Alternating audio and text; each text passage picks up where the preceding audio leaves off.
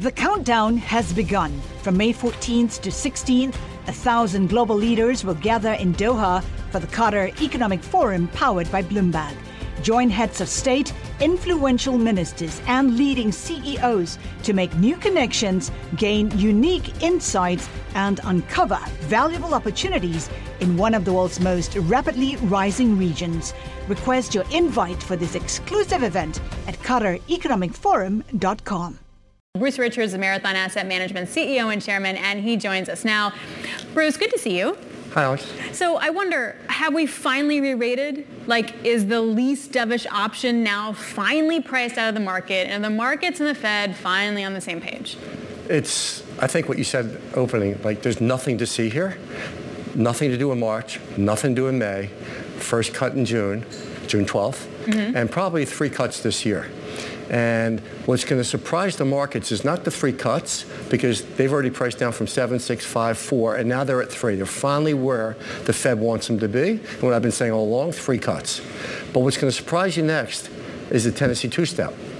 And what the Tennessee two-step is... I don't know what that is. I know you love your country western, because your daughter and you are Swifties now, and so you love your country western. What the Tennessee two-step is going to move 75 basis points, and then he's going to wait 4 meetings over 6 months. He's going to wait and see, did the stimulus of lower rates do anything to reignite inflation? Did it do anything to re-stimulate GDP? And if it did, they have more to wait for, but it probably won't. And so after that first move and after that pause for 4 to 6 months, which no one's talking about in the marketplace, then it can resume bringing rates down to 3%, where I think it eventually gets to Fed funds.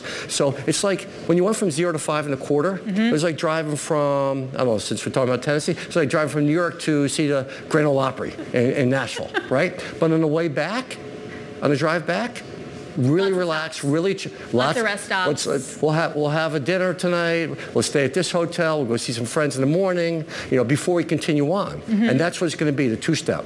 That's actually a really helpful way of looking at it. Now that I know what the two-step is, I'm going to steal it. So we're definitely going to steal that. So based on that, where are the biggest dislocations that Bruce sees opportunity? Well, first of all, I got to remark how amazing the credit markets are, and how amazing of a job Powell's done, because here we are with higher rates, and despite equities being relatively flat, they've been screaming. And so imagine the economy doing as well as it is, that the fixed income markets have done as well as they have, and it's all doing quite well despite what is higher rates. And so, what's the opportunity here with this type of environment? Well, I think first it starts with credit, because it's higher for longer narrative, higher for now, and then when even they cut, higher for longer later too. And that's really amazing, because we earn SOFR 530 plus 500, 600, 700 basis points on a lot of our private credit investments. These are double-digit returns. We've never had it good, all of us private credit lenders. And in the credit markets as well, high yield leveraged loans, emerging markets, structured credit, we're earning some really nice cash flow and rates return. So we love that, and I'd start with that. Well, what about those certain pockets of that area right now? Because we talk about it from the umbrella basis, and the return or the potential returns are certainly there. I don't know if the real estate crisis, if you will, I put it out in quotation marks, was ever resolved, but we do know there is still a bit of a refinancing cliff coming up for a lot of commercial landlords, I should say, and particularly in the office space. So let's break it down for you. So there's about $21 trillion of value in commercial real estate, $21 trillion throughout the country, okay? But there's a huge debt problem. But you know something? There's only $5.6 trillion of debt. So when you think about it, there's 2 worlds. There's a world of $13 trillion of commercial real estate that doesn't have any debt on it, and they're laughing. Their valuations are down a little bit, but they have no strain, no stress, not losing any sleepless nights, nothing.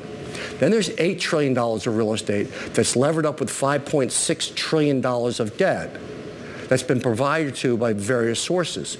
And those folks are having a real problem because they bought in, these are the financial folks, at the big, brilliant fund managers and real estate owner-operators that use leverage to buy real estate. We all know who they are, and that's the world we all live in, okay? And those folks are sweating it out because valuations are down 20%, in some cases for office, 30, 40% or more, right? Valuations are down, financing costs are up, and the cash flows aren't there to support the amount of debt they have outstanding. And so there's multiple things that begs. Number one is the banks. So you have all these banks, and like the top banks in this country, the top 30 banks don't have a problem. The big banks that really matter don't have a problem. They only have 10% real estate exposure. Okay.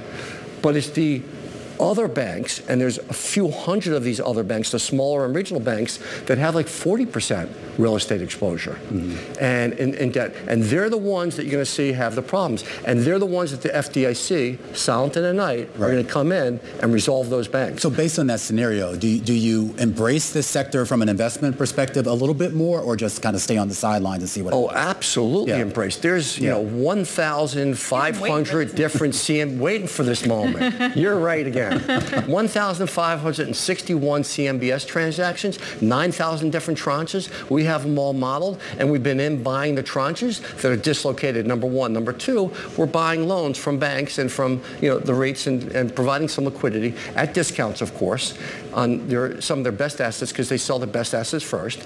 Number three, these capital relief trades the banks need because of Basel III Endgame coming.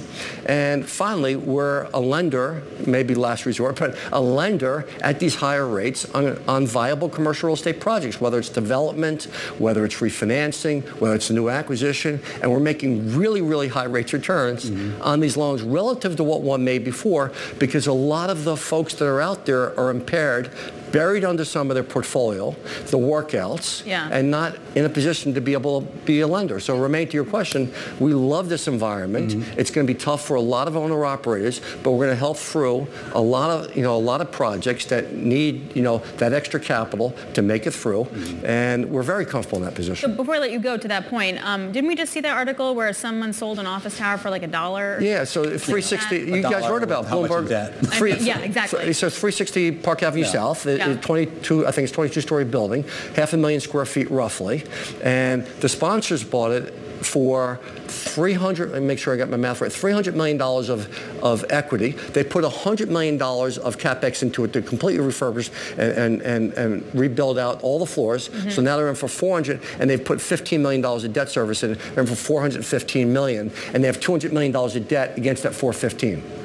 The sponsor, the lead sponsor that owns this building, just flipped it to his JV partner for $1, just so he doesn't have to fund additional capital calls because it's burning cash to keep it going.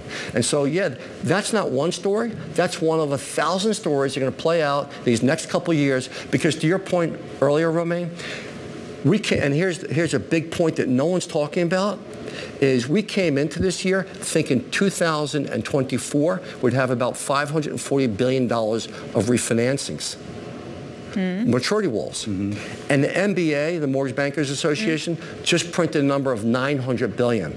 How do you go from $540 billion to $900 billion?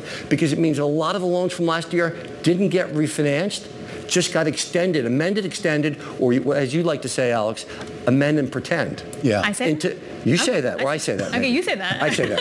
And amend and pretend into this year. So now the maturity wall is even bigger and more daunting than it's ever been. And that's why Bruce is so excited. Bruce, hey, thanks for coming in. We really appreciate it. Come back next time. Bruce Richards, Marathon Asset Management CEO and Chairman. The countdown has begun. This May, 1,000 global leaders will gather in Doha for the Qatar Economic Forum powered by Bloomberg, held in conjunction with our official partners, the Qatar Ministry of Commerce and Industry and Media City Qatar, and premier sponsor QNB. Join heads of state, influential ministers, and leading CEOs to make new connections and gain unique insights. Learn more at QatarEconomicForum.com.